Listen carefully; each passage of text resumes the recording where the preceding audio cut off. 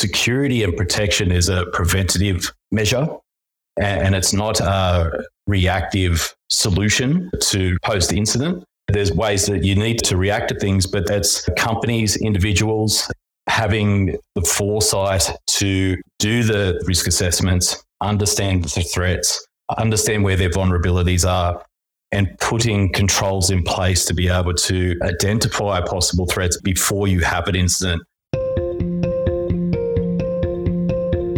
You're listening to KBcast, the cybersecurity podcast for all executives. Cutting through the jargon and hype to understand the landscape where risk and technology meet. Now, here's your host, Carissa Breen. Joining me today is Liam Ryan, CEO of GM Risk Group. GM Risk Group is a global risk and threat mitigation firm with their head office based in Sydney, Australia. Other entities include United States of America and the Netherlands. They provide tailored intelligence, security risk, and threat mitigation solutions to clientele both domestic and abroad. Today, we're discussing your recent deployment to the Ukraine and to understand more about your time over there. So Liam, thanks for joining. I know it's been a little bit of time since we've talked about doing this interview, but I'm glad that you're here today because I want to get some answers. Quick caveat as well. I know that certain things you can't talk about because it's classified. So again, I'm happy for you to say that that's classified. But again, it's always my job to push the envelope as much as possible. Sounds good. It's great to finally catch up. So I'm keen to understand, and I want to start with how did you get involved? How did this whole conversation come about? So GM Risk Group, as a service provider, we have analysts that look at global events and we monitor situations around the globe for different clientele. And as the situation developed over in Ukraine, we had clients who had interest in the area. So we continued providing the analysis of the situation, and then we progressed through to the risk assessments and operational planning, logistics, emergency management, evacuations as well for clients. So initially it was just the fact finding and the intelligence section of the task, and then that rolled out to having teams on the ground of advisors, ops managers, and intel analysts that continued up until today. So we've been in country since January. Wow. Okay. So, and I'm guessing, you've still got a team of people there at the moment? We do, but we've still got teams out in the field, but they're spread right across the country and they do different tasks, but can't really talk about exactly where they are and what they're doing at the moment. But we still have teams spread out across the country. Gotcha. Okay. So obviously, because of what you do for work, it makes sense that you sort of got involved in heading over to the Ukraine. So talk to me a little bit more about this, because this quite heavily came out in February. Everything sort of started quite intensely. So what does that sort of look like? Can you sort of explain a little bit more about the thinking, what was going through your mind? Obviously, yes, you do this day in, day out, so it's maybe not as scary for you, but maybe give a little bit of insight for our listeners that perhaps are not aware of hearing it from your perspective. Yeah, sure. So I went over myself in January, which was before it kicked off, kicked off again, which was late February. So in the early stages of January, I flew into Kiev and then I headed over to the Donbass region over on the east just to verify information that we had and just to get better situational awareness and some ground truths of what was actually happening. And so I sort of conducted those recce's, as we would call it, so we could gather the information we needed to be able to put plans together for our clients who were interested in traveling to the region. But I was on the ground, and as things sort of started to intensify and things started coming out in the press, the media, and the sort of imminent threat of the Russian invasion, things changed a lot on the ground. And it was actually, although we do this globally, and we have done it for a long time, working with high risk and conflict zones, the arena was a little bit different from the last sort of 10 years that has been more sort of Middle East focused. But so this is a little bit of a different conflict, and watching the Ukrainians prepare for it was something different. So definitely the mood throughout the city in Kiev itself, which was a little bit separated at that point in time from the frontline per se over in the east. But as that escalated and they started to put in roadblocks and checkpoints and start to lock down on movements, the sort of the dynamics of the situation really changed, and until the late February when the strikes started happening, and then it sort of ramped up again from there. And so just for clarification, Liam, a recce is reconnaissance? Correct. So I guess that's a bit of an industry catchphrase, but yeah, reconnaissance. So it's gathering information. So we have information that comes in from different sources, but going out into the field so I can verify that information is correct, and we can give some perspective and context to what's actually happening on the ground. Right. Okay. No, thank you. I appreciate that. And it's just so for people listening, just to ensure we're on the same page. Okay. So so you got there on the ground. What was sort of going through your mind then? Because, we're sort of, as listeners and people watching social media and the media, like, how close are they when they represent what's happening? Like, I'm curious to get into that, but then I want to understand from your mind and your lens and then sort of marry them up. So you get to the Ukraine, and like you said, they're putting the road closures and roadblocks and those types of things. Is that quite surreal? Like, how intense was this then for you as an individual? There's a lot going on in those early stages, and from my perspective and what I'm doing when I'm there is to elaborate, I guess, a little bit more about the verifying of the ground truths and what's actually taking place, and looking at reports that the media are putting out and the messages that are getting pushed out to not just the immediate community, but to the global community as well. But really trying to sort of navigate your way through the amount of information that comes out and give it some context as to how real is it, and is there a narrative behind the information as well. So in order to do that, we look at sources of information and we try to look at it through a non-biased lens for the purpose of trying to see different perspectives and understand motivations from both sides. And that allows us to get a better understanding and gives context to information that's coming out, if it's propaganda to support a motive of a threat actor, or if it's also a factual report of what's happening on the ground. So at those early stages, you just absorbing lots of information from many sources and just trying to verify exactly what's going on. And as that sort of plays out, like there's a lot of reports that come out that are factual, good journalism, and it's true reflection of what's happening on the ground. But the battle space there is vast. It covers a great distance geographically, and I think with social media these days and the amount of information and opinions that flow on from information that comes out, that's where the sort of the translation gets lost a bit.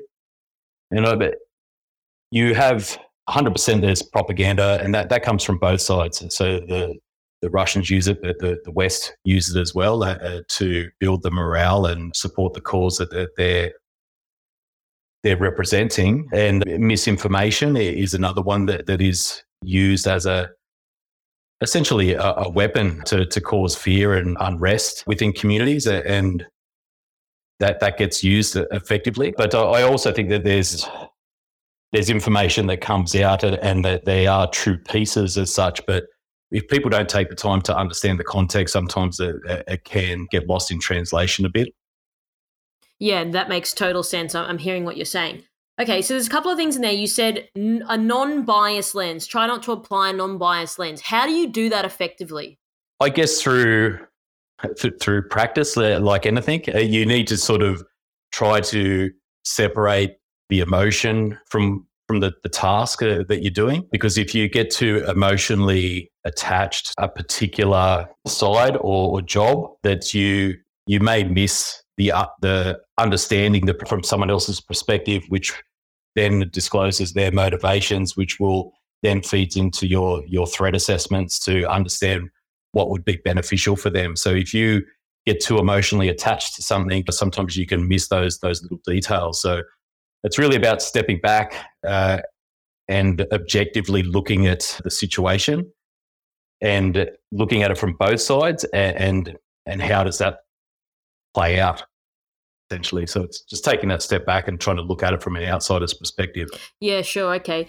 I understand what you're saying. And then you mentioned before around people sort of pushing a narrative. Would you say that that's quite common? So when you're getting intel and you've got all this bits of information, as you said, and you mentioned before, there was quite a lot of it, which is fair enough.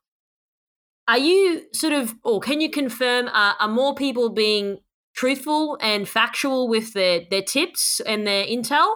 Or would you say if you had to sort of weight it, more people are more like trying to deter and throw you off and propaganda and misinformation and pushing an agenda? Is it equal? Is one weighted more than the other? Or like, can you sort of give a barometer on this? So I think there's different levels to that as well. And it's really dependent on the source of the information that you're receiving. And so for us, when we're on the ground, we certainly read media pieces, but we also are looking at factual terms of events, territory gained, what sort of damage was sustained. When we look at what damage was sustained, we can look at weapon systems, and you sort of can reverse engineer what's happening on the ground to understand what the threats are. And that source of information is just factual from events that have taken place on the ground. You sort of layer up from there, and you have different organisations and NGOs that are still reporting on the situation. Then you've got from government's points of views or humanitarian points of view as well. So depending on what the NGOs are there to support, they have different pieces of information. When we sort of then scale up again and looking at information that's meant to push out to the masses, that's where it starts to get a bit diluted. You do have mainstream media that you do have factual reports of what's happening. But even within that mainstream media, you do have biases to the situation. But that's in that space with social media and the mainstream media where they can push out to the masses. That's where the misinformation really has effect. And it's at that more granular level of people who are receiving information but don't have the ground truths or the verified information that can substantiate anything that they're reading. So that's where the breakdown normally occurs. Yeah, okay, that's really interesting. So I want to get into this a little bit more. So would you say, based on what you were reading, and I understand some things, yes, a little bit more closer to it, because like you mentioned, depending on what angle someone's coming from, but how close to reality is what was being said in the media versus what you were experiencing? Like, was it pretty off the map, or was it like, yeah, actually, okay, that, there's some validity to that? And of course it depends on which news outlet or whatever it is. But would you say, as a rule of thumb, majority of people got the reality of what was happening correct, or would you say not really?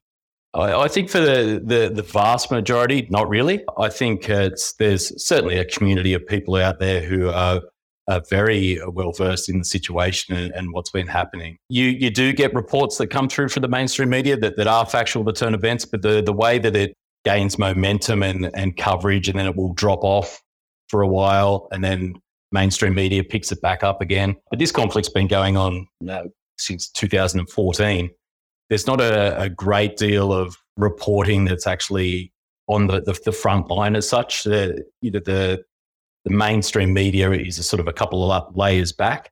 And I think because of the way that it fluctuates in its space on mainstream news and the time spaces, that people think that just because it hasn't been on the news that it's not happening and that things have settled down. And so the consistency in the reporting is where sort of a disparity happens of what people think is actually happening on the ground. So I think their reporting is accurate at the time of when they report it, but there's big gaps in between that I think causes a sort of a consistent understanding of what's happening on the ground.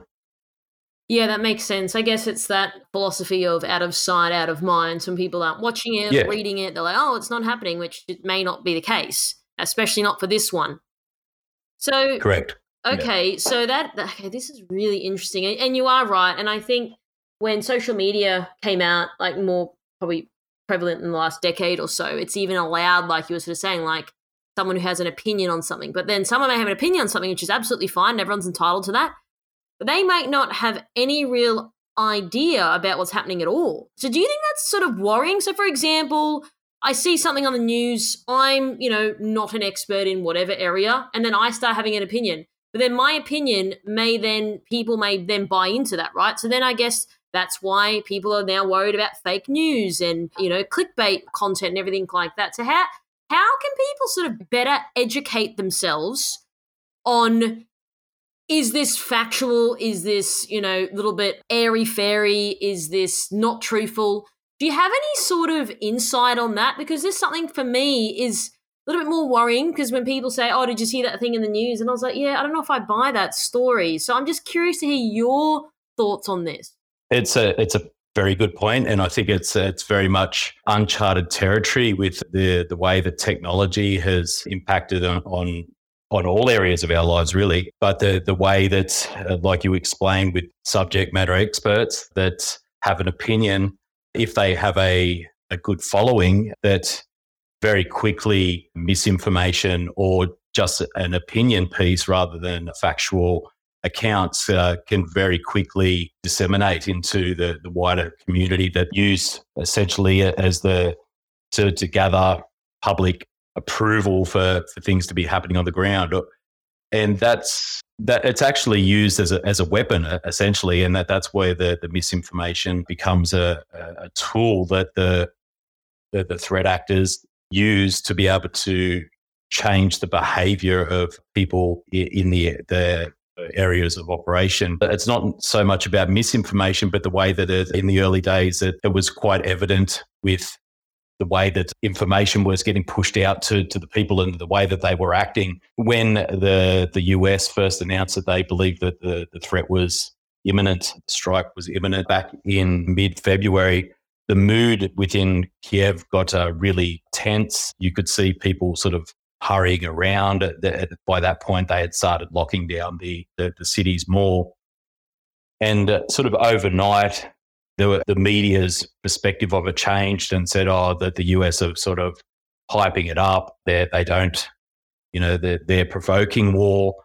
And there was that turn of the context, and the mood completely changed in the city, because people there was a sort of a sense of relief, I guess, that imminent threat wasn't there. But in reality, none of the message that were getting pushed out was reflecting what was happening on the front line or where the troops were staging. There was no message getting pushed out about those positions, but the message that was getting pushed out to the community really controlled the way that they behaved.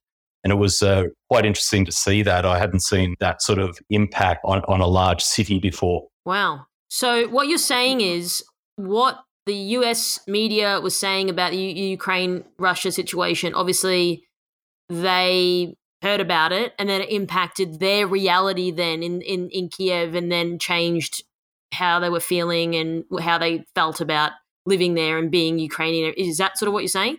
Yeah, essentially. So the information was pushed out that they believed that within the next 48 hours there was going to be an imminent strike, and there was a sense of panic, to, I guess, be a little bit more descriptive.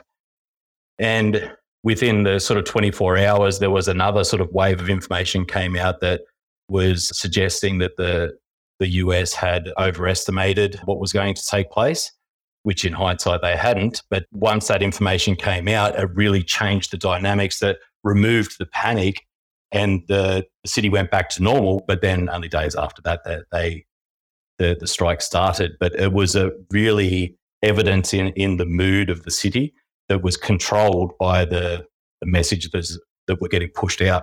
Wow. Yeah, that's a great example, and definitely one that goes to show that information does impact people, especially on this front. So then, Liam, from your recent experience, what are some of the learnings that you can potentially sort of share? And I know that you obviously can't go into too much detail about certain things, so I'm very cognizant of that, and I'm sort of stepping around it. But I'm really curious to hear, like, is there anything you can share with the audience about what you've been, going through these last 6 months, and maybe you can tie that back to like more national security and how that ties back to cybersecurity as well? I think there's obviously always learning outcomes from every experience and the environments that you operate in, and that being from national security way over to conflict zones in different environments. But I guess the thing that is sort of prominent, and I guess from a security professional's perspective, the message that we promote, and I think that this could relate back through to cyber and information security, physical and infrastructure as well. But it's sometimes the perception of what is required is misinterpreted in the sense of security and protection is a preventative measure, and it's not a reactive solution to like post incident. Sure that there's ways that you need to react to things, but it's companies, individuals having the foresight to do the risk assessments, understand the threats, understand where their vulnerabilities are, and putting controls in place to be able to fire possible threats before you have an incident. In the early stages of the conflict, there was a rush for people to get in and help and do what they wanted to do. And when things are rushed and steps get missed, they create vulnerabilities and opportunities for the threat actors to take advantage of that. So it's really just highlights the importance of taking those steps and having those processes and controls in place so that you're not putting yourself or putting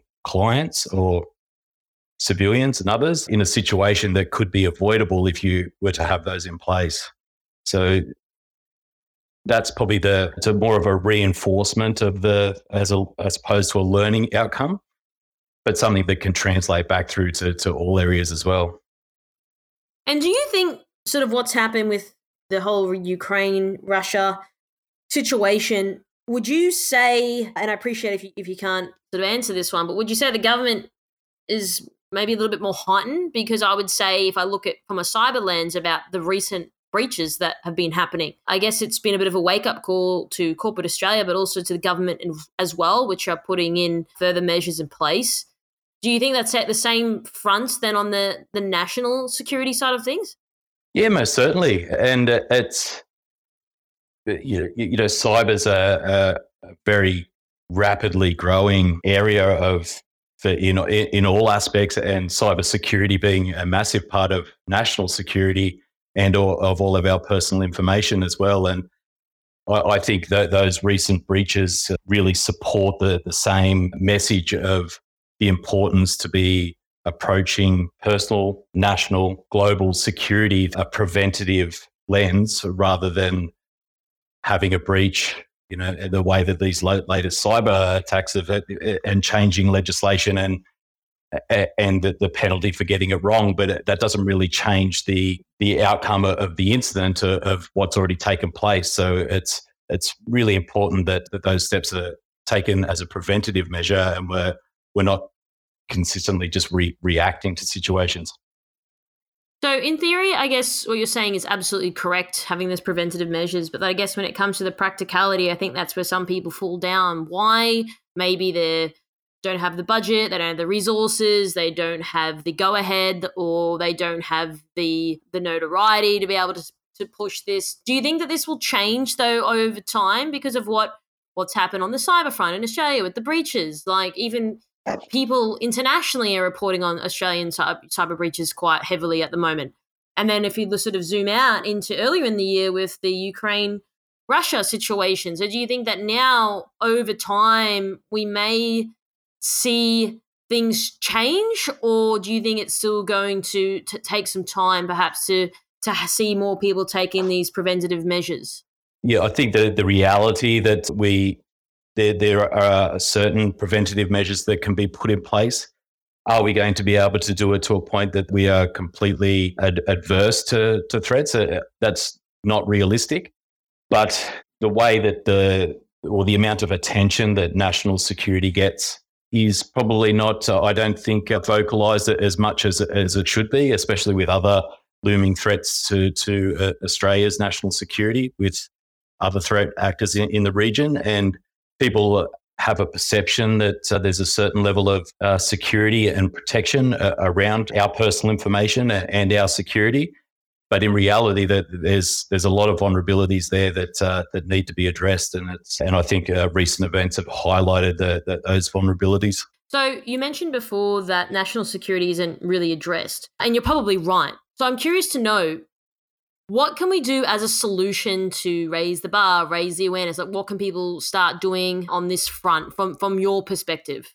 So this would be a complete personal opinion. I'm not a national security expert, but the message has to come from the top down with regards to what the government is putting in place, understanding that the government is elected by the people and people's opinion of what needs to be done, and that still flows back down through your budgets as well. But I think sometimes it appears that the head's been buried in the sand from inevitable threats that are on the horizon. If people are naive and just don't want to see the signs of times to come, or the government doesn't push that information out for national security purposes. But so if there's a breakdown in the education of people to understand why these measures need to be put in place, but it's a difficult sort of area to navigate. You don't want to cause panic and push out misinformation yourself, but it's a reality that a lot of people don't see, especially living in Australia. We're geographically blessed. Yeah, you're absolutely right. So there's a company called the Cypher Brief. They're based out of the United States in Washington, D.C., and they cover national security quite heavily. So, and I'm speaking to them about a number of things on the cyber front, and they want to understand what's happening in national security in Australia. And you're right, like there's not that much coverage on it. So would you say, from your opinion, the United States is better at that covering like national security? Because they seem to do a lot more of it. And yes, maybe because they've had more threats than probably Australia has in terms of like 9/11, for example, like they've had to take that, as you said, preventative measure. So do you think that they are doing a better job than Australia at the moment on the awareness front and on the communication around national security? That's a really good question. Geopolitics is a very complicated game. And in my opinion, everybody's very quick to sort of point the finger of misinformation or propaganda from other countries. In this example, Russia. I'm not endorsing anything to do with it, but as an example, very quick to jump on they are pushing out all this media to support their narrative.